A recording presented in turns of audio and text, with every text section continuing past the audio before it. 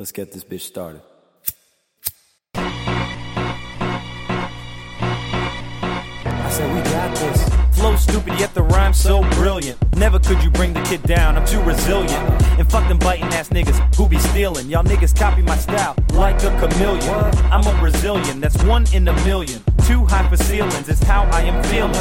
What the blood clot? How did all these nug rocks have me looking dumb hot with my eyes all bloodshot? Now that's a mugshot in the making. No need for ovens when you're waking, baking.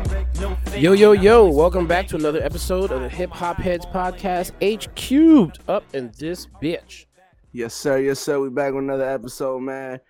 This week, we is coming with, again, another regular episode. We just going to talk a little bit about what's going on. Also, we're going to have a couple questions that we have written down that we thought were pretty thought-invoking and things of that nature revolving around hip-hop. So we're going to touch a little bit of every base today. You know what I mean? Keep it cool and lighthearted as we usually do. Right, you know what I mean? We want y'all to enjoy the listen, of course. Yes, so sir. Definitely thank y'all for tuning in. And you know what I mean? We're gonna get it rocking early, man. Let's go ahead and dive into some of these conversations here. All right. Well, let's go ahead and start with the pettiness that's been going on. Irv Gotti apparently was on Drink Champs and it said a lot of sideways shit that got a lot of people upset. Apparently, he is of the opinion, and I'm actually going to pull up the little junk because I got it. I don't want to be wrong in what I say. But right. He said, Irv Gotti believes that Jay-Z is the sole reason why Rockefeller Records was successful back in the day, and that Dame Dash did nothing but play a minor role. Let me see what he said. He said, Dame Dash has been removed from the Jay-Z Book of Hove library exhibit, to which he replied, I don't know. I ain't seen it. Probably. I don't think Jay likes Dame. I mean, that's kind of old news right now. Yeah. He said that Jay didn't need nobody. He said Dame started Rockefeller with Jay and Biggs so that he could get credited. But I'm saying the making of the records, I don't know what you want me to say. Jay didn't need nobody. Hey, I mean, you know, here's the thing, right? And it's always going to sound a certain way when somebody that wasn't necessarily in the building, you know, is saying these things because, you know, they're probably, I mean, don't get me wrong. I'm sure Irv Gotti has a little bit more insider knowledge than you know, your average fan would. Quite possibly, yeah. But at the same time, this is also somebody who, you know, saw them as a competitor and as looked from the outside in. So I'm not going to say he's completely off because obviously we don't know. But I will say this, right? I will say what I was saying earlier before we started the show, that to play devil's advocate, or I guess to side with Irv Gotti on this, it kind of does make sense based off of Dame Dash's his personality and how he kind of treats people. Where, I mean, let's be real. Like I've like if you had a friend that spoke to you like Dame Dash spoke to you, I don't know if y'all would be friends for too long unless you're a very, you know, somebody who could take a lot of shit and just, you know, let's just slide. If me and Dame had been friends, or somebody like him had been friends, we'd basically come to blows a long ass time ago. Yeah, for sure. And you know, if you look at every time that he's been partnered with somebody in anything, almost in every single situation, it almost always ends sour. You know what I mean? That is true. And who's the common denominator at the end of the day? It's always Dame. You know what I mean? It's always Dame now. Because remember, he had that thing with Lee Daniels. He was fighting him over something that he owed him money for some TV or movie or some shit. Exactly. That's what I'm saying. Like there has to, and don't get me wrong, obviously, like I said, we don't know the ins and outs of it all, but we just looking at the common denominator here. Yep. And it's always Dame. You know what I mean? Like it's very rare that a public relationship of his ends up being something that doesn't end up in, you know, a bunch of, you know, craziness going on. Yeah, that is fucking true. It's kind of sad too, because it's like, yo, you burn bridges everywhere you go. Like, how many friends do you actually have? Like, how many like people that like actually care about you are there in this world?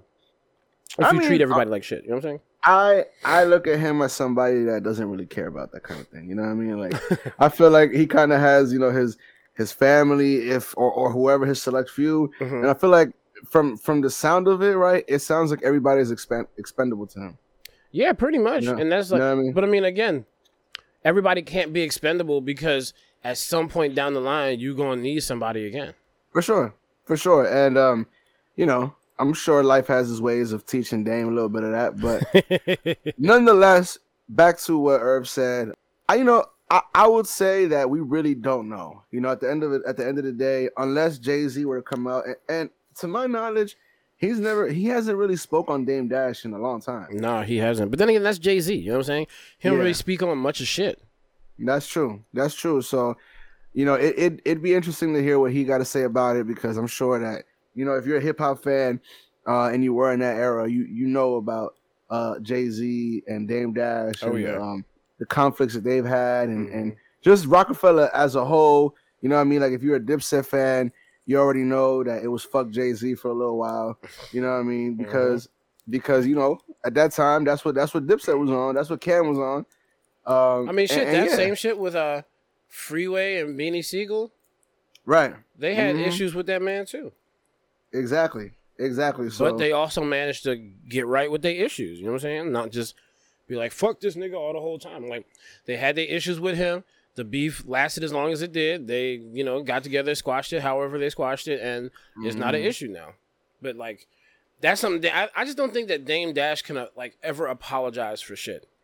Like, no. And those are the worst kind of people ever. Yeah, he's a supreme narcissist. He always got to be right. His point of view is always the best one. He was talking about, he was on the Breakfast Club talking about, if you ain't working for yourself, you stupid or some shit for yourself. Like, I don't know. It was something about making money and the amount of money and something. I was like, but nigga, how much money are you making? Because who wants to work with you? Mm-hmm. And on top of that, right, like, I never see any of Dame's projects that he's pitching whenever he goes to anywhere become anything more than just a startup. Yep. Never. Let's be real. He talks about these networks that he's building. He talks about a bunch of shit that he's building. And it almost sounds like he's just a really good job at selling dreams to people. That's, I mean, at this point, that's what it seems like, right? Because honestly, ever since Rockefeller broke up, Dame Dash has done nothing relevant in hip hop that I'm currently aware of, except talk shit and be a troll. And that's what I'm saying. Like, you know what I mean? Like, what has he really done, to feel like he can, move how he moved, when in reality, like you said, everything that he's done that's ever been noteworthy has been attached to Jay-Z to an extent. Yep. So again, I know that we're not in the ins and outs of the industry, if you will, none of that, and we only know what a fan knows. Yep. So this is just from a fan's perspective, but I will say, like, if I had to, decide on which side I agree, I would say maybe Irv is probably telling mostly the truth. Yeah, I can see that. But again, like, just like Dame Irv, like you said, you got to take everything with like 5 dashes of salt and shit. Pun intended. Exactly. So, no, but that's a fact. Because that's another nigga that be lying too and just be talking shit. Like Irv Gotti is another one. Yeah, and he's another one that just needs to sit down and basically shut up and be happy that he can rest on some of the money that he actually has after the police and the government came for him. That's what I'm saying. Like, at that point, just be an old man and cool out. Mm-hmm. Let's be real. I want to say he's in his 50s at this point, probably, right? Yeah, what you got to earn from starting shit at this time and in this age? You know what I'm saying? Y'all are not the hottest rappers out here, and people are looking to have beef. Don't nobody care about no beef that y'all got going on. Y'all just sound like the old grumpy ass man right now, sitting on a fucking rocking chair on the porch, talking about, well, I remember back in the day, this nigga couldn't do shit without me. You know what I'm saying? Mm-hmm. And dog, and nobody takes people like that seriously. People kind of just look at them for in the moment, kind of spur of the moment type of thing. And, you're not viewed with respect. You're more so a spectacle, if anything. Exactly. You know exactly. Because, first of all, why would you throw dirt on the name of someone who enabled you to make millions of dollars and put your name out there? You talking about, who are you talking about? I'm talking about, that was actually directed towards Dame Dash. Oh, okay. But in Irv Gotti case, like, it's like, I feel like Irv is just mad because nobody came and really rode for him when the IRS came. Yeah. But who the fuck gonna ride for you when it come to Uncle Sam? Don't nobody try to fight Uncle Sam. Listen, bro. The most loyalist gang members of any fucking clique, as soon as Uncle Sam coming around, that's the one you don't want to smoke with, okay? That's right, because that's the nigga who got all the power. As I'm sure a lot of y'all know, You can get away with murder. You can get away with rape. Mm-hmm. You can get away with fucking dismemberment. You can get away with a lot of crazy shit in this fucking country. But what you're not gonna get away from is Uncle Sam. Exactly. It don't matter what's going on. And he laying the hammer down. He coming for his. For sure. So, you know what I mean? Like, yeah, you can't expect people to have your back or, you know, like that, especially when a lot of them niggas is probably doing a lot of the same shit. Exactly. You know what I mean? So why would you fuck with somebody who could come here and lay the hammer of Thor on your ass? Motherfuckers always testing. That's why I mean it's completely off base, but that's why I was like, yo, why y'all motherfuckers go after these PPP loans? Y'all say it's free money. It's not free money when it comes from Uncle Sam. Uncle Sam always coming for his. You know what's crazy, right? I really thought people had a scheme where, you know, they somehow would get away with it. Mm-hmm. But it turns out all these people were just taking these loans and just dealing with the consequences as they came. Yep. I didn't realize that it was as simple as that. And I'm like, yo, y'all was fucking... That's the only tactic they had, dog. What you mean? Nah, dog. That's insanity, dog. When I really listened to it and kind of understand what was going on, like I said, I thought there was a legit way to do it, but I guess niggas really were just like, fuck it, I'll deal with it when it comes. Niggas was out here creating whole fake companies, applying for these damn loans, and then out here buying luxury cars, taking luxury trips and shit. First of all, if the government gives you money, and then you know they can basically, I feel like they can just track that shit. You know what I'm saying? I'm sure they can. You know, like you're going to sit and look and be like, okay, well, what is this money that we sent for? You know, like what is it? Cooper Unlimited. To what like, you know, let's go ahead and see what they tax bill looking like. Oh, wait a minute, this is a startup company. We gave them PPP loans to help them out, but all we see is records of cars and jewels and all and trips to places. Like motherfuckers, like what? What is this? And this agency is supposed to be helping children learn? What the fuck? Exactly right. Nah, bro, niggas is stupid. Niggas was acting real stupid over them loans, and it was just like, how many motherfuckers have to get caught up in the scam for motherfuckers to realize it's not even worth it, dog. It's not. But see, here's the thing, though. I feel like, and again, you know, it's easy for us to speak from a perspective where, thankfully, we don't have to do these kind of stupid shit, right? Facts. But niggas get used to living a certain lifestyle for one reason or another. Mm-hmm. Niggas get used to certain shit, and that just becomes what they're used to. Yep. So now they're like, you know what? I need to have this shit, so I just worry about it when it gets here. I'll take whatever chance I can get. Mm-hmm. Exactly. And it's usually just a stupid chance, like for real. Like some chances can be good and you can ball out off the outcome, and some chances are just doomed from the start. And niggas is willing to take a doomed from the start chance on the off chance that they're gonna beat the system.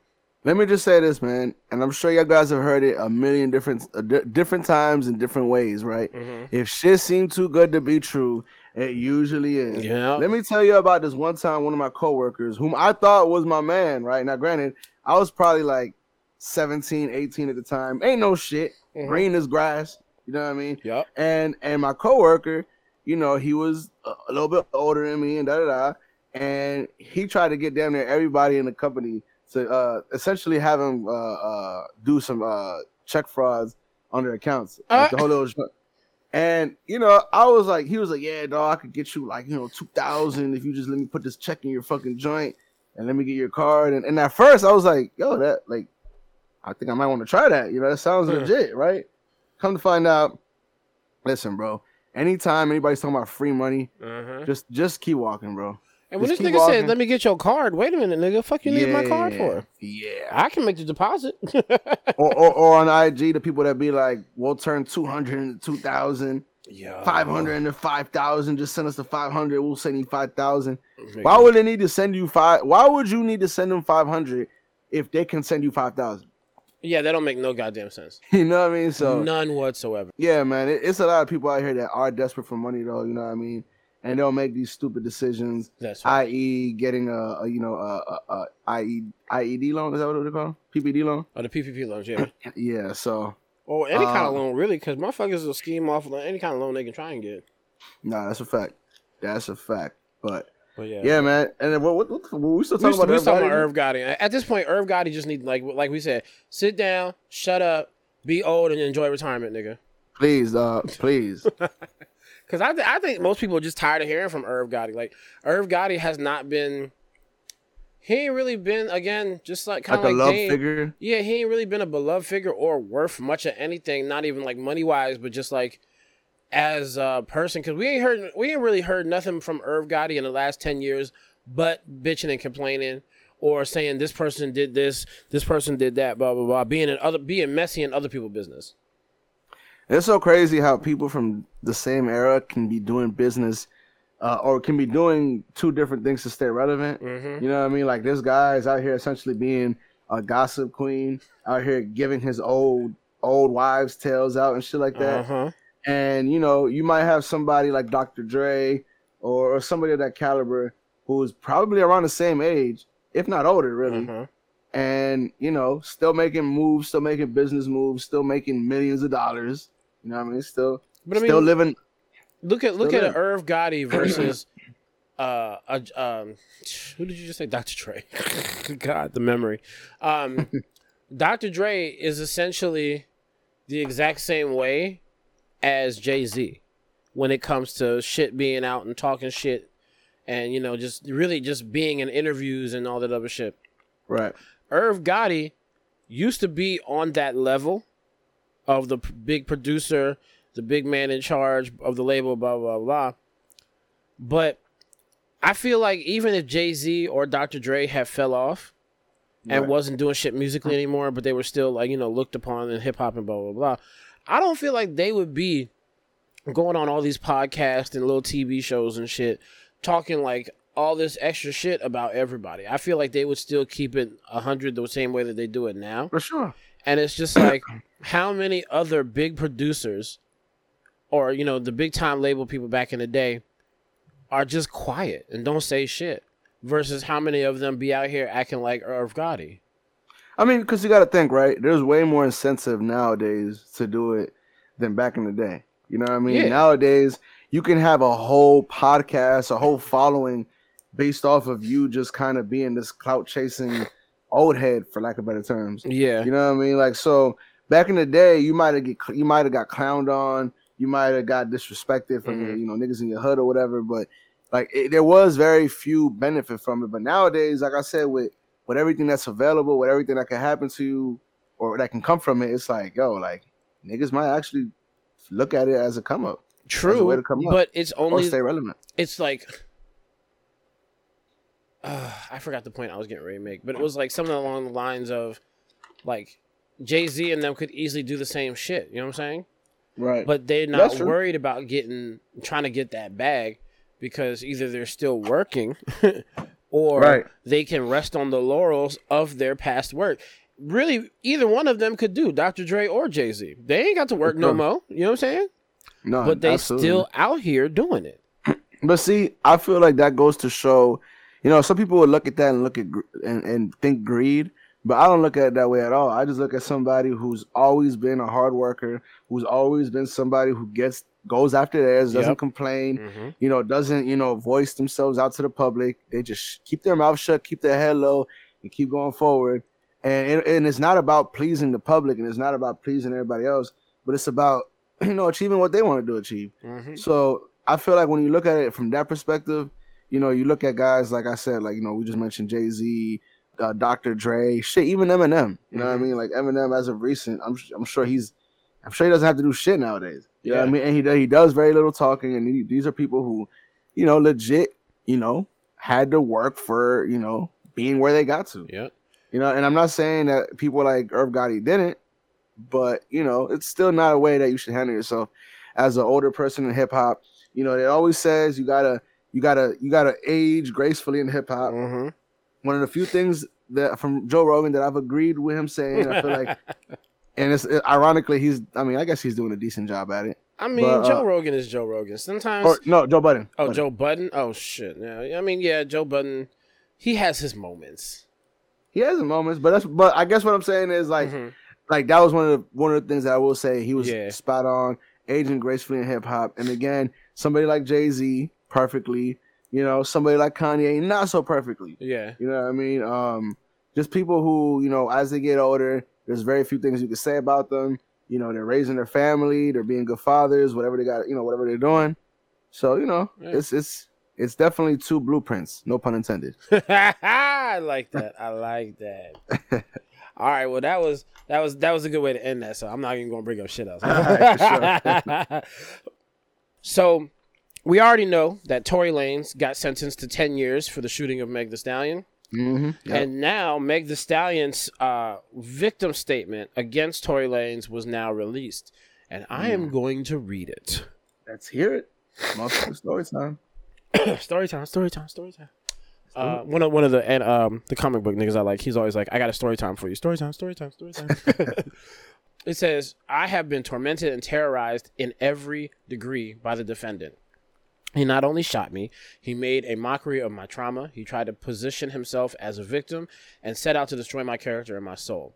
Today, I beg this court to send a message to every victim of domestic violence and fully hold the defendant accountable for his criminal conduct. This is a statement for all survivors that their lives matter. There is zero tolerance for torture that accompanies violence. His crime warrants the full weight of the law. Thank you, Your Honor.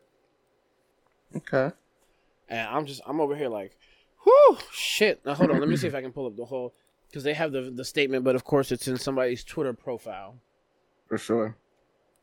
And I can't read shit. I left my glasses upstairs. So what I read was just part of it. It says, Dear Honorable Judge Hereford, I struggled with being present today. I don't want my audience or my absence to be interpreted as anything other than the preservation of my mental well-being. After everything that occurred, I simply can't bring myself to be back in the same room with Tory once again. I want you to know that since I was viciously shot by the defendant a little over 3 years ago, damn, 3 years ago. That's Jesus crazy. Christ. I have not experienced a single day of peace. I have been tormented and terrorized in every degree by the defendant. He not only shot me, he made a mockery of my trauma. He tried to position himself as a victim and set out to destroy my character and soul. He lied to anyone that would listen and paid bloggers to disseminate false information about the case on social media. He released music videos and songs to damage my character and continue his crusade. He treated my trauma like a joke when I could have died that day. Mercy can only be granted to those who accept responsibility for their actions, but not once has the defendant taken accountability. At first, he tried to deny the shooting ever happened. Then he attempted to place the blame on my former best friend. In his tantrum of lies, he blamed the system, blamed the press, and as of late, he's using his childhood trauma to shield himself to avoid culpability. For the defendant, for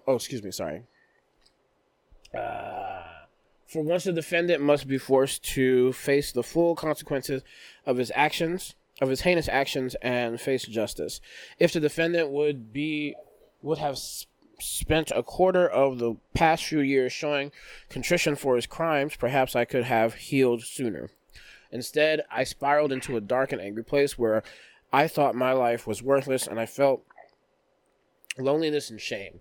Slowly but surely, I'm healing and coming back, but I will never be the same. However, every day I think of the others across the world who are victims of violence and have survived. It is truly the most powerless feeling, especially when you question whether the justice system can truly protect you.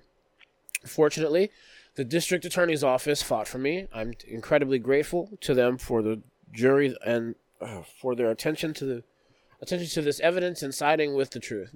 But if it can happen to me, imagine those who lack the resources and support system to help them. Today, I beg this court to send a message to every victim of violence and fully hold the defendant accountable for his criminal conduct. This is a statement for all survivors that their lives matter and there is zero tolerance for the torture that accompanies violence. His crime warrants the full weight of the law. Thank you, Your Honor. Wow. That's a very heavy, definitely statement.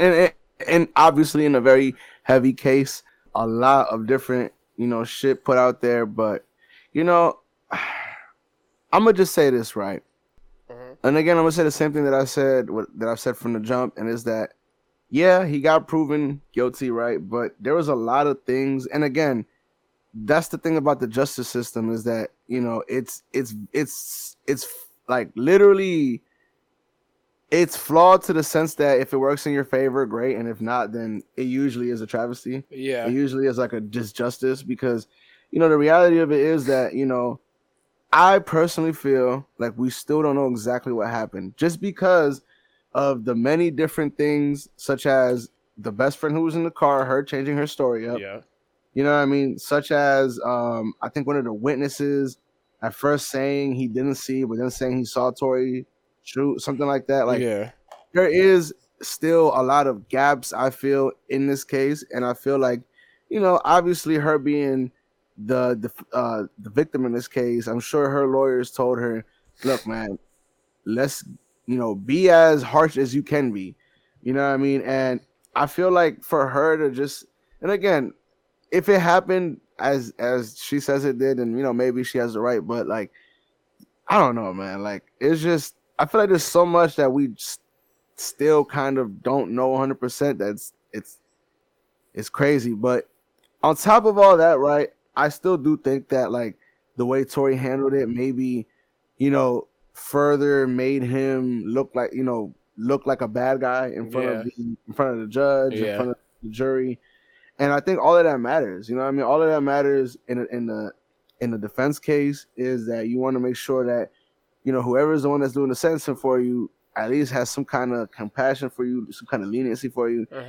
And obviously, if you don't show any bit of remorse, even if you didn't do it, you know what I mean? Like, I don't know, man. Like, on top of that, you know, the whole thing about him calling Meg from jail and saying he apologized, you know, like, all of that also just was probably not the best thing to do. You know what I mean? Like, and damn near that whole fucking album or mixtape or whatever the fuck it was, plus all the interviews he gave. Exactly. So he obviously didn't help himself out.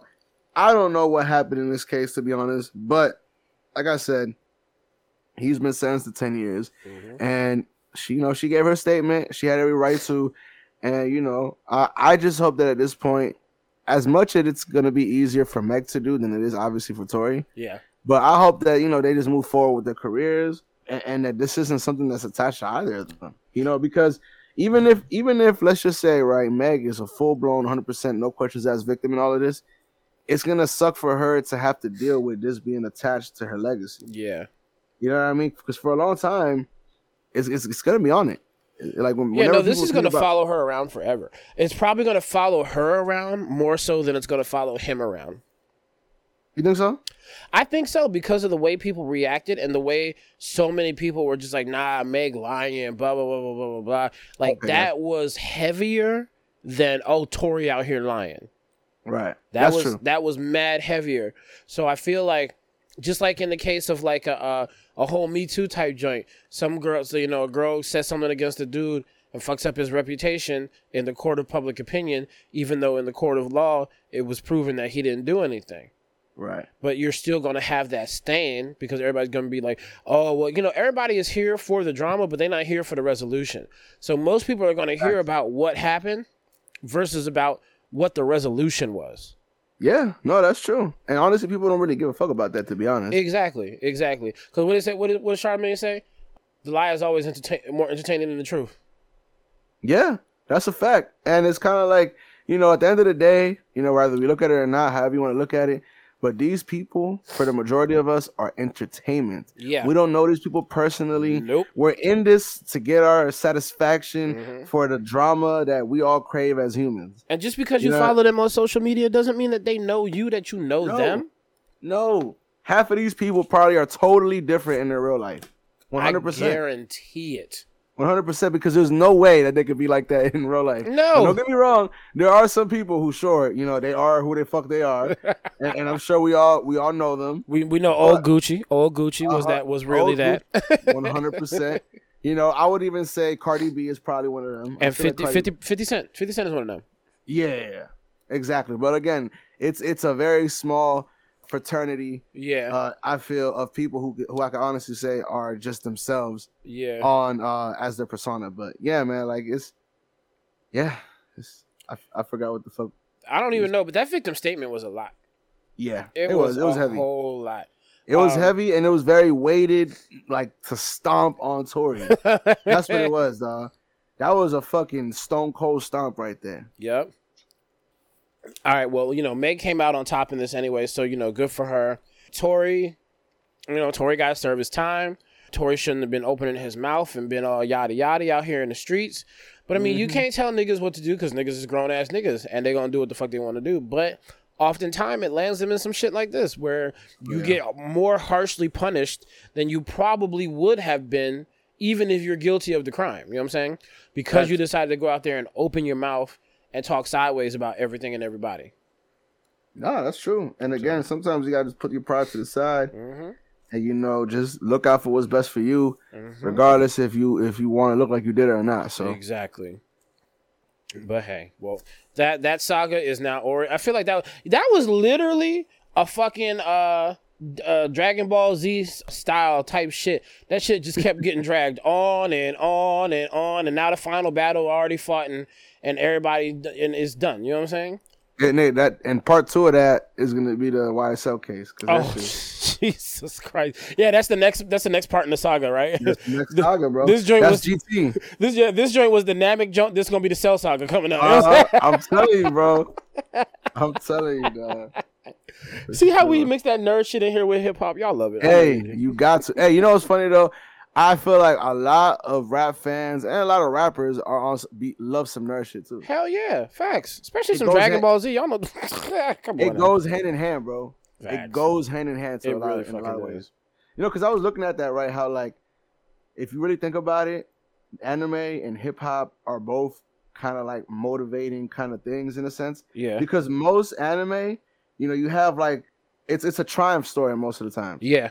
It's mostly like somebody who goes through trials and tribulations and eventually becomes their full potential to beat whatever the fuck they gotta beat. That's usually the formula for animes, and I feel like it's kind of similar with hip hop, with rappers. Yeah, like coming from the bottom, the whole idea of they didn't believe me, now I'm here type of shit. So. And then you gotta go ahead and fight all the niggas that are just as powerful as you are for that number one spot. Exactly. And all of that other shit. Yeah, that shit look the at that. connection is there and undeniable. Okay. Yo, we vicious niggas. Stop hating. Stop hating. Please stop the hate. No bull. Now I love this conversation right here. So apparently, Mr. Travis Scott not only is breaking records with his album sales, because I just heard that he broke another record with his album sales, but he also broke Drake. He broke Drake's listeners on Spotify records. So now he has surpassed Drizzy Drake by the amount of people who are fucking with him on Spotify, listening to him all the time. I find that interesting. I didn't think Drake would ever lose something like that, especially not to Travis Scott. But I mean, I guess that means that there really is something special that people fuck with Travis Scott like that. For sure. I mean, I just don't get it, but Look, I'm gonna be honest with you, right? I think that there is not one artist bigger than Travis Scott at the moment in hip hop. In hip hop. And I'm talking about not the hottest, not like who's the hottest up and coming, whatever. I'm talking about the biggest, who's getting the most money, who's bringing the most people out, who has the craziest, most jam-packed shows. I give that to you, yeah. Like, let's be real, right? Like, at this point, I don't think Travis Scott is doing arena shows. He's doing stadium shows now. Yeah. You know what I mean? Like, at this point, every last show that he's done leading up to this album has been stadium shows in Europe, stadium shows in some parts of the States, I want to say. You don't really see arena show. Like, Drake is an arena artist right now at the moment. You know what I mean? Like, he just went on an arena tour with 21 Savage. And, again, that's still great. But I do think that Travis Scott is just a step higher than that. I think it's obvious that the Astroworld shit isn't going to affect them at all. You know what I mean? I want to say I just seen that his third week sales is still like 180,000. Yeah, I think that's what I saw earlier, because I was like, he's still breaking records with this album, and I ain't heard really shit about it. Like, what the hell? Hey, somebody's listening to it, dog. I'm telling you. And that 180 third week is, I want to say, higher than any rap album in the last like 5 years, probably. Well, nah, because Drake released. So well, Nicki Minaj's jump just hit number 2, and I know it's over like 160. Right, but even then, you know what I mean? Like, that was her first week sales. Yeah. This is his third week sales. Oh, damn, that's true. You know what I mean? And yeah, so I will say that I feel like this really speaks on his impact that he has on the industry. Because if you have high numbers the first week, but second and third week it drops off drastically to the point where nobody's listening to it. Yeah, it kind of speaks that album came and went. Yeah, but if you're still pulling numbers week 3, week 4, then people are rocking with your shit. People are listening to it. People are streaming it. So your numbers keep staying afloat. You know what I mean? As popular as Drake's last couple of joints were, I don't know if third week they was still almost like if they was at almost 200. You know what I'm saying? Like, I don't remember hearing that. I'd definitely have to check. But nonetheless, like I said, just looking at the stadium, looking at their concerts, looking at their tours, I think that says it all as far as how big an artist is. You know what I mean? That's because facts. we look at a Beyonce, we look at a Taylor Swift, all of these artists that perform in stadiums. Facts. No. Stadiums. I mean, they'll do Bad arenas, Bunny. but I mean, like, yeah, Bad Bunny been in stadiums. Beyonce was she was just in a stadium here. Bad Bunny was in a stadium when he was here. You know what I'm saying? Nationals. Not Nationals many. Park. I mean, shit. Even what do you call it? Wu-Tang and Nas. They're going to the arena this time instead of Jiffy Lube, the outdoor joint. And that's what I'm saying. That like there's literally levels to it where like obviously being an arena performer, it's not a bad thing. It's a great thing because you still got thousands. You know what I'm saying? Tens of thousands. You know what I mean? Now, obviously, stadium is a way bigger thing. Obviously, somebody from the Spanish culture, Aventura or Romeo Santos. So it's it's a handful of artists that can do that and actually sell it all out. It's a handful of artists all over music, period. I think it is, no matter what genre it is. But yeah, specifically in hip hop, there's definitely a small handful of people that could do and rock an arena. I mean, a stadium show like that. And I mean, I know. I'm pretty sure there's more artists than I'm probably giving credit for. But to me, some of them might be older artists, not necessarily the newer artists that are hot right now. But I will say this though, right? Bringing it back to Travis Scott, right? I do think that the music that he makes is fit for a stadium tour. Like it kind of makes like because it's more like high energy and high paced than your typical traditional rapper. I feel like that in itself would give it more of a reason for people to want to go to his concerts. That's true. And the on top of acoustics that, on that crazy shit is probably wild in a fucking stadium. Oh, for sure. It must be crazy. Yeah. Like honestly, I've been to a Travis Scott show and it was pretty lit. But this was early on. This was during the rodeo joint. Okay. Which was at the Fillmore here. So that was definitely before. That's the crazy part about it is seeing him perform at a place like that, and then seeing him, perform in a stadium. Yeah, fucking crazy. Honestly, I think it's weird like that period because like we've talked about it before, where some artists we think thrive better in smaller venues. For sure. And like I'll say, I saw J. Cole at the Fillmore, and then turn around a few years later, and he's got, arena. He's all arenas out. And I'm like, all right, that's great. But with J. Cole and the vibe that he is, he's the only nigga on stage. Ain't nobody else there but him. It's like, to me, I feel like an arena would take away from that. Because there's so much extra space versus what he's doing there. I will say this, though, and I'm sure you agree with what I'm about to say. While that is true, I still think he does an amazing job at making a big show still feel pretty intimate. Yeah, I will give him that. Like the way he interacts with the crowd with a big audience, it makes it feel like the crowd's a lot smaller than it actually is, because it actually feels like he's still talking to you personally, like you might feel at a smaller venue. So I will say that out of all the artists, I will say that J. Cole is one of the better ones at doing that. And yeah, not every artist can do that. Like that's the crazy part about it, right? And I'm sure you've had this experience where you have artists that are some of your favorite artists, but they're just not great performers. Yes. Oh my God. I know you've had a few experiences like that. That blows so fucking hard.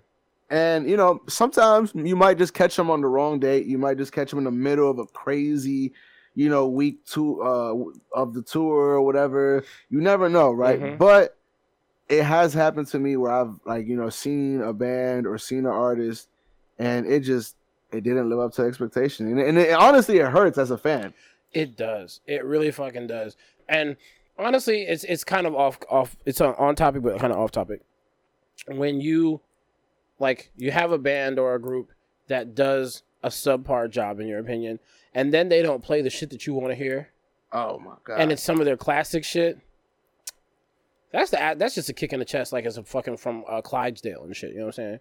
Shit's gonna 100%. hurt like shit. It's gonna take me off my feet. You know what I'm saying? Because I understand as an artist, you want to perform your new shit. That's your point. The point of touring is to show your new shit out to live audiences or whatever. But at the same time, dog, let's be real, dog. You gotta give the audience what they came for, and it's very rare, right, that an audience is gonna fuck with your new shit the moment it comes out. Every single song, unless you're a newer artist. That's it. Yeah, exactly.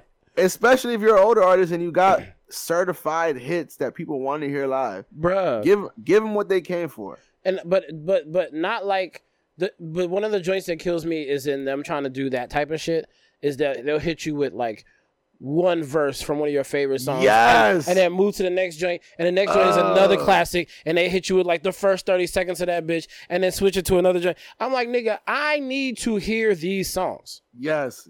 Especially when I specifically love the third verse. Are you serious? And you perform the first two not the third one? How you just gonna stop at my favorite part? Like that just it's a fucking blade to my heart, nigga. A blade to my heart. Yo, you are so right, bro. And that is something that artists love to do, and I don't understand why, bro. That's like especially hip hop. That's something that Busta did when we saw him perform with Wu-Tang, because they gave him like his own little set, even though they was on stage with him and shit too. But he only did like, I think he did all of like Past the Cavassier, like Give Me Some More, Put Your Hands Where My Eyes Can See. But then there was just a bunch of short clips of shit, and I was like, bruh, Busta, you got catalog, dog.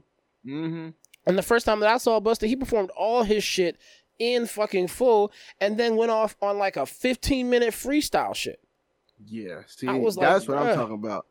That's performance right there. That's being able to really perform, keep an audience and make an audience fall in love with you. Exactly. And it's just really him and Spliff on stage. That's it. That's all it usually is. And then, oh my God. But again, when niggas can rock the show by themselves and it's just vicious, like Nas by himself at Jiffy Lube, nigga.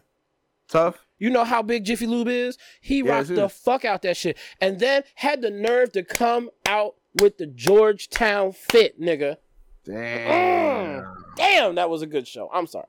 Damn, definitely. If you're from the area, and you know how big Jiffy Lube is. For him to be, for him to, I feel like because his music is a lot more like chill, toned down to an extent. Yep. But for him to be able to convert that into an amazing live performance, again, it shows a lot of artistry.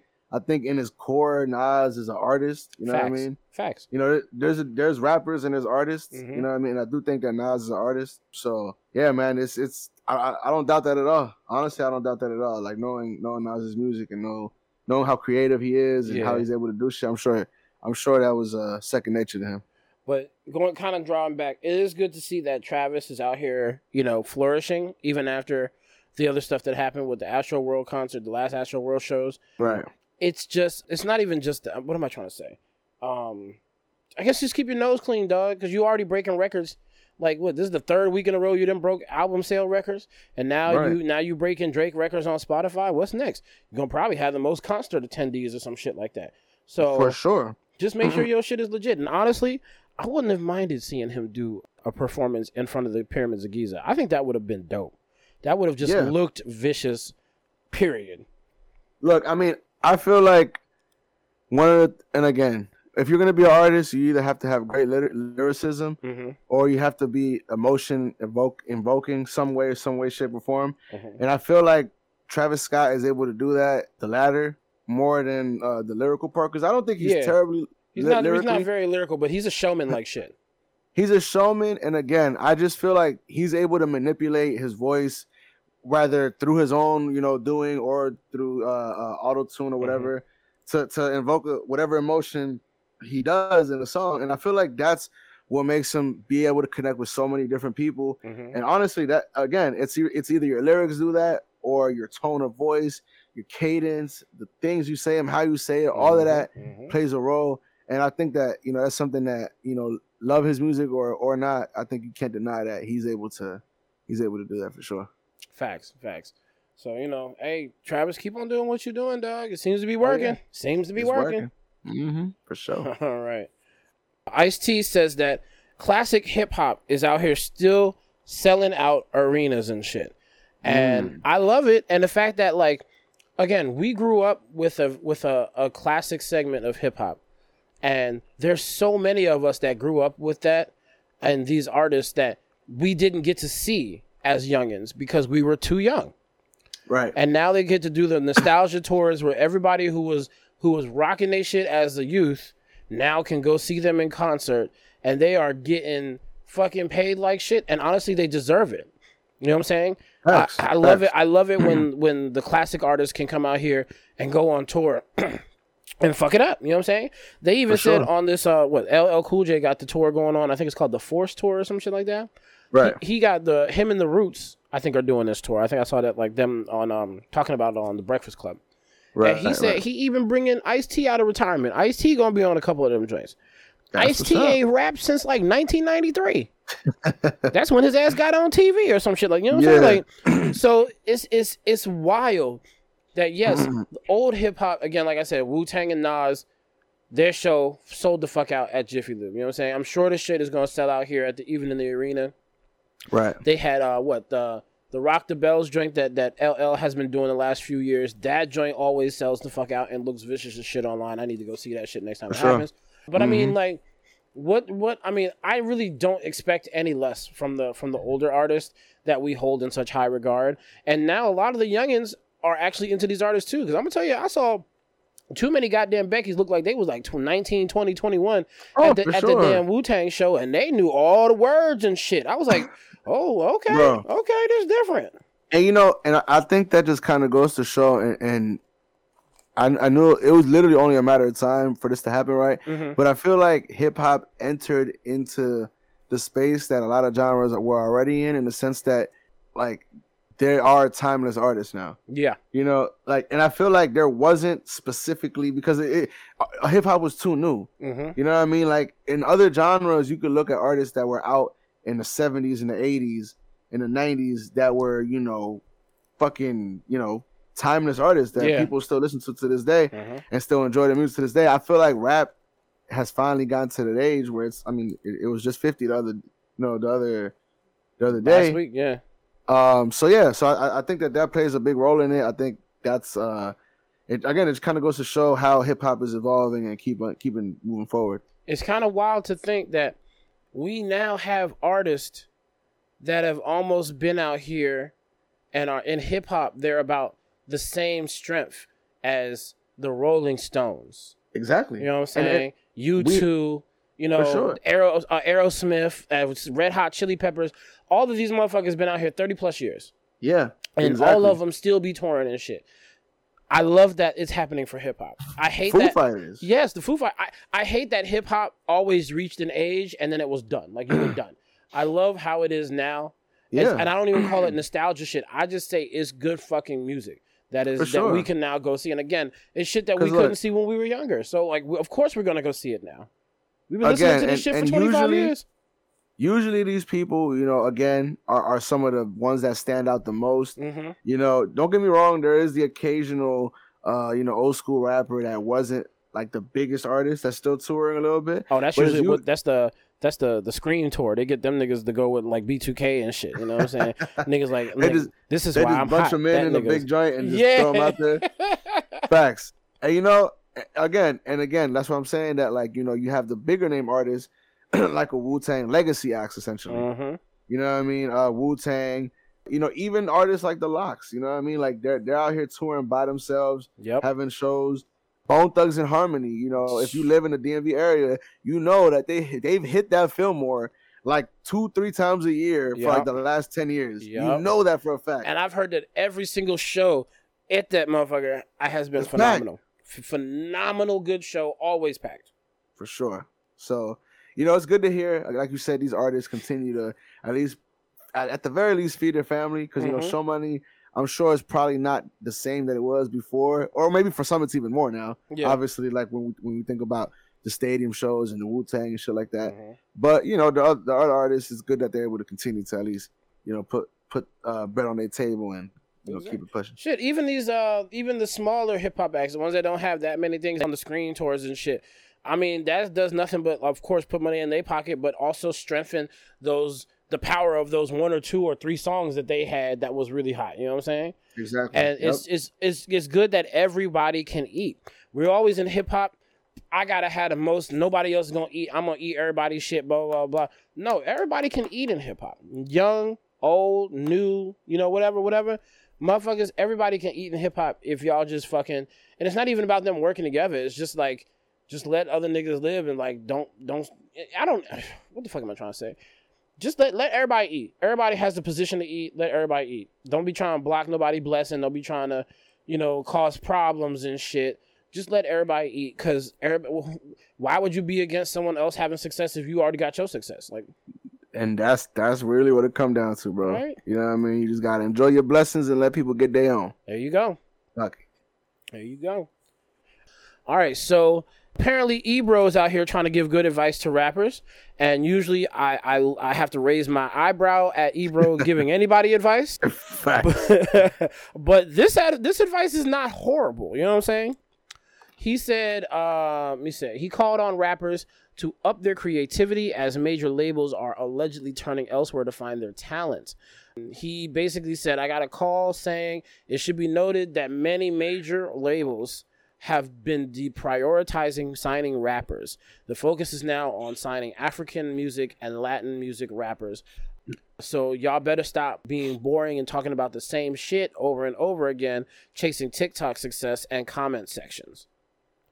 Facts. To me, that has to be the best advice I've ever heard Ebro give anybody. 100%. And I 100% fully agree with what you were saying. Mm-hmm. I very, very seldom, I feel like that might be the right word. Yes, seldom find myself agreeing even slightly with what fucking this man Ebro saying. I'm usually on the far opposite end, actually. I feel like hell is slowly freezing over while we're discussing this. You know what I'm saying? Yes. But for the first time, I will say, at least in my history, I can say that I agree with Ebro in this case. Now, when you look at who are the biggest artists right now, right? It's not people who are rapping exactly like others. It's people who have their own sound. It's people who have their own style. They may be in the same category musically as others, like in the same subgenre, but they're the best in that category. Not only best, but they're able to be uniquely different than other artists. That's why they're the best. Like I said. Well, yeah, for sure. For sure. But still, like, I feel like, best is kind of subjective in a sense. True. That's true. But in a sense that somebody sounds different than everybody else, I feel like it's more like, for example, I think of Travis Scott. He has his own sound that's undeniably his.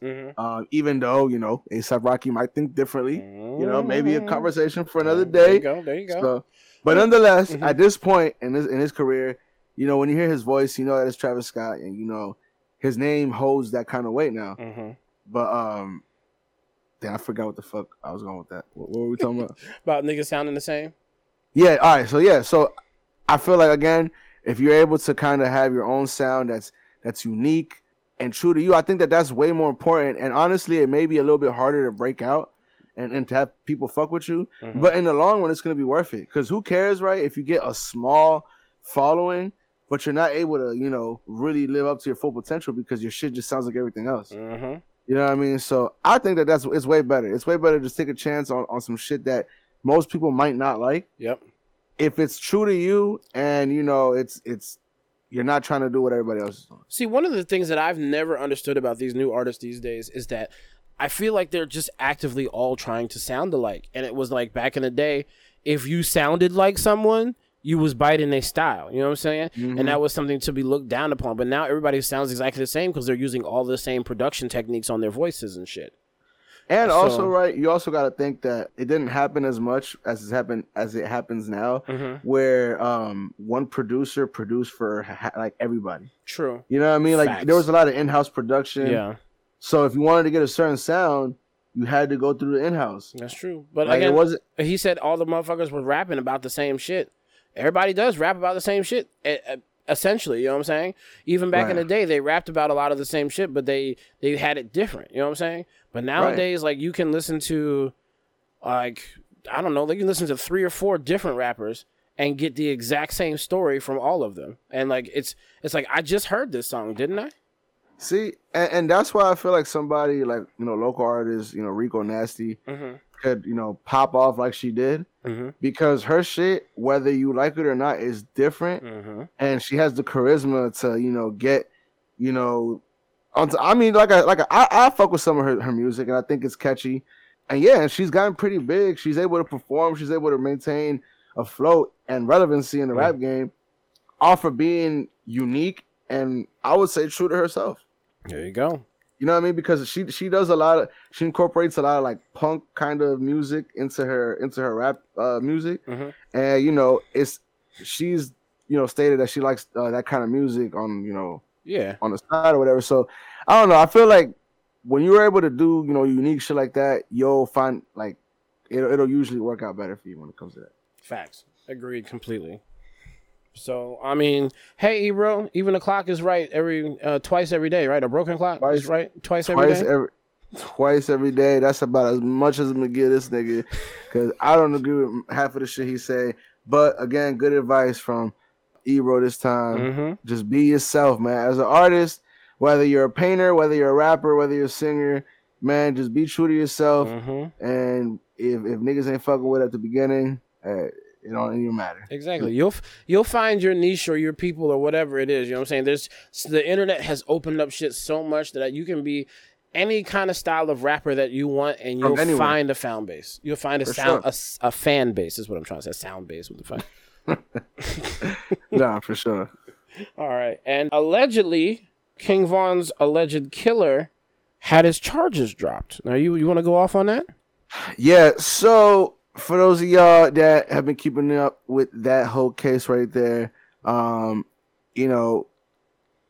Tim, which is Quando Rondo's right-hand man, his muscle, if you will, I believe he was arrested and charged with the murder of King Von. Ooh, now, shit. I'm not sure, and obviously this is when it happened, but again, I'm not sure of what the specifics are. I don't know if they labeled it as self-defense, right? Because if you listen to the story and how it happened, it was King Von beating up Quando Rondo. You know what I mean? So being that it happened in, when I say it happened in Atlanta, I believe that in Georgia you could do something like that. Like you can defend somebody. Yeah. If somebody is potentially causing life harm to somebody that you're with or whatever. Yeah, that's they have laws like that in certain states. I think they have that law in Alabama, so I don't really know how many of them black people is actually gonna get in trouble. You know what I'm saying? Yeah, no, for sure. Power to people. Facts. But yeah, so I'm curious, and again I would have to look it up, but if I had to guess, I would say it's probably something like that it was a self-defense type of thing. Yeah, where he had his gun, he seen somebody that was getting harmed, and he felt like he needed to kill him in order to save him. Yep. Now, obviously, Quando Rondo got all lumped up, so it fit the description, and it looked like, okay, this guy was beating him up, and he was a threat. So, it's a crazy situation. Obviously, as most of y'all know, people have always talked about Dirk getting going to slide for Von, and the reality of it is that while he may have ducked a bunch of time in jail or shit like that for his murder, he's still gonna have to watch his back probably for the rest of his life. Because and you know what, like the reality of it is, right, and we've talked about it here before, is that while we might love King Von, right, and his music or whatnot, right, the reality of it is when you look at it from an unbiased perspective, Lil Tim did what the fuck he was supposed to do. He saw somebody beating up the bag. Yep. And did not allow you to cause harm to the bag. He secured it, as they say. He secured the bag, as they say. So, you know what I mean? Like, you can't... I understand, if you're a fan of Von and all that, right? But you got to look at it from a reality perspective. He didn't do anything wrong. As a matter of fact, he deserves a raise, whatever it was. You know what I mean? And as tragic as the situation was, like you said, nigga did his job that he was supposed to do.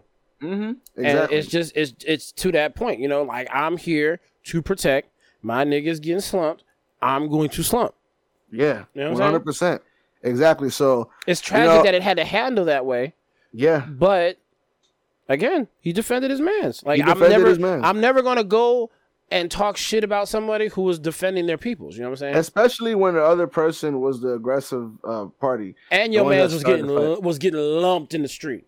Yeah, you can't. You gotta do, especially if you have a gun. Yeah. Are you serious? Like I get like if there's a bunch of them, but like you have a gun and your man is getting fucked up, nigga. He's the reason why you're over here getting paid. Mm-hmm. So you better fucking do something. Exactly. So, again, you know, everybody know what it is, and honestly, hopefully, right? Hopefully, King Von's side or whoever, you know, views it that way and sees that King Von is the one who went up there looking for the problem, and hopefully it ends at this. But the reality of it is, we all know it's probably not going to be the case. Yeah, it's probably going to be a lot of violence along with it, retaliation and shit. Yeah, all that shit, man. But let's hope it don't, man. And I guess, you know, shout out to Lil Tim for, you know, again doing what he was supposed to, and it seems like the law felt the same way. Yeah, and I'm not mad at it. You know what I'm saying? Like, so it is what it is. There you go. All right, y'all. We don't really have no. This is the end of the show. My bad. I meant to say that first. Welcome to the end of the show. That's all the topics we got for today. My only suggestion is y'all go on Instagram and try and find this video from the 49ers and Denver Broncos preseason game, where this one nigga in a Jerry Rice jersey. Is it Jerry Rice? Jerry Rice? Is that the right name? Jerry Rice. Yep. See, I know the last name, but I couldn't remember the first name. I'm with that with athletes all the fucking time. I'm sorry. Dude in a Jerry Rice jersey. The clip that I saw, and I only saw it from one angle, and I know there's multiple angles, but the dude, like, there was a problem. They looked like they was going at each other. And then the dude in the Rice jersey tried to step away from the shit, and there was this tall, lanky Spanish dude who insisted on aggravating the problem, right? So dude comes up and he hits dude a couple of times from behind as he's trying to go up the steps. And dude literally mushes him from the chest down and into some chairs. Like, just he falls and goes down into the chairs, right? Yeah. Dude gets back up and attacks him again. This time, the dude in the Rice jersey, bald-headed, I don't know if he was white or Latino, but he, at this point, has had enough. And he pushed everyone away from him, and he literally beat this man from a standing position to a laying position. He just started whomping on him and his face, and he went down and fell onto the chair and was like half on the chair, and dude just kept whomping him, and he eventually just slumped all the way down to the ground and just stopped moving. But that's my recommendation. If you can find that motherfucking clip, find it. But yo, he, like I said, he beat that man to the ground. Hey. And it looked like nigga deserved it. You gotta love when the motherfucker that deserved it gets their ass beat, man. You gotta love when that shit happens. Especially since this man was like the little skinny, like he's a tall dude, skinny motherfucker, right? Just real small. Yeah. It's like a gnat coming at you and bzz, bzz, bzz. And you're like, go away, gnat. You hit it once, it goes away, it comes back again. Now you got to kill it. You know At that point, it's a wrap. At that point, it's over. But that had to be one of the most vicious one-sided fights I've ever seen in a long time. Like, that man had a couple hits on him, but not while Rice was swinging back. Right. You know what I'm saying? Rice had the situation completely under control. And then got up and walked away like, okay, I'm good. That's fucking hilarious, bro. But all right, look, my recommendation is, man, the NFL season is right around the motherfucking corner. If I'm not mistaken, that joint is 3 weeks away, I want to say.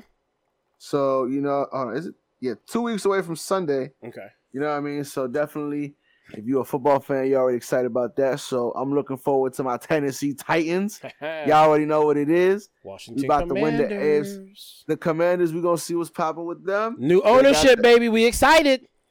Hey, man, it might take a few years, you know what I mean, for that new ownership to get a hold of the transmission, you know what I mean? They can take as long as they want. They came out talking the right shit. They done greased everybody up for this motherfucker. For sure. They might even do a whole motor replacement. Nigga, they need to. They need to replace the whole engine, the chassis, all the bumpers, the fucking fenders and shit. The whole car need to be overhauled. That's a fact. You might as well just trash it and buy a new one, nigga. You rich motherfucker. Yeah, at that point. But I will say it is tight that he's from the area. Yes. You know what I mean? Yeah, I love it. Well, honestly, Dan Snyder was too. but he's like A Bama. he look, yeah. Let's be real. Like if you look at the other dude, it look like he got more swag. He's not like he's not like a creep like fucking what's his name was. And he brought Irving Magic Johnson along for the ride. And Magic Johnson and this dude, they don't do nothing but make teams better. That man saved the new owner saved the 76ers the last couple of seasons. I want to say, yeah. Yeah, so like, come on, dog. I'm ready. You know what? As a lifelong fan, it's just been too much drama and hatred towards motherfucking Dan Snyder. So I'm like, I think as just any true Redskins Commanders fan is just gonna be happy to see how we can do without that Jerry Jones wannabe ass motherfucker. For sure. Fucking around and trying to insert himself in the team business and shit that he don't know about. You know what I'm saying? Becoming a celebrity owner. Exactly. Like, this man seems to be just content owning the team, back y'all up on whatever decisions y'all want to make. You know what I'm saying? Put his little 2 cents in there, but not like, oh, well, we need to do this, or I'm just going to sign this nigga no matter if you need him on the squad or not. And that's why I want to say shout out to Ms. Amy, the owner of the Tennessee Titans. She took over from her father. He was a lifelong owner of the Oilers, turned Tennessee Titans. Ms. Amy Adams, you know what I mean? She out here writing checks and staying out the way. She know what the fuck to do. She know what the fuck to do. She doing it right. She like, look, I like football, but I'm not going to get involved in it. I'm going to let y'all niggas that know the most about it, like, I'm going to let y'all rock. The niggas that I paid to do it. Let me know what y'all need and how much y'all need. Yep. I got you. That's it. And you love to see that. I love to see that, honestly. Those are the best. All right, y'all. Well, we're going to bounce up out of here, so be good. And if you can't be good, at least be the best you can be. Hey, man, if you can't do that, man, at least make your mama proud. Goddamn right. You know what I mean? Shout out to everybody starting school this week. Oh, you know what I mean? College.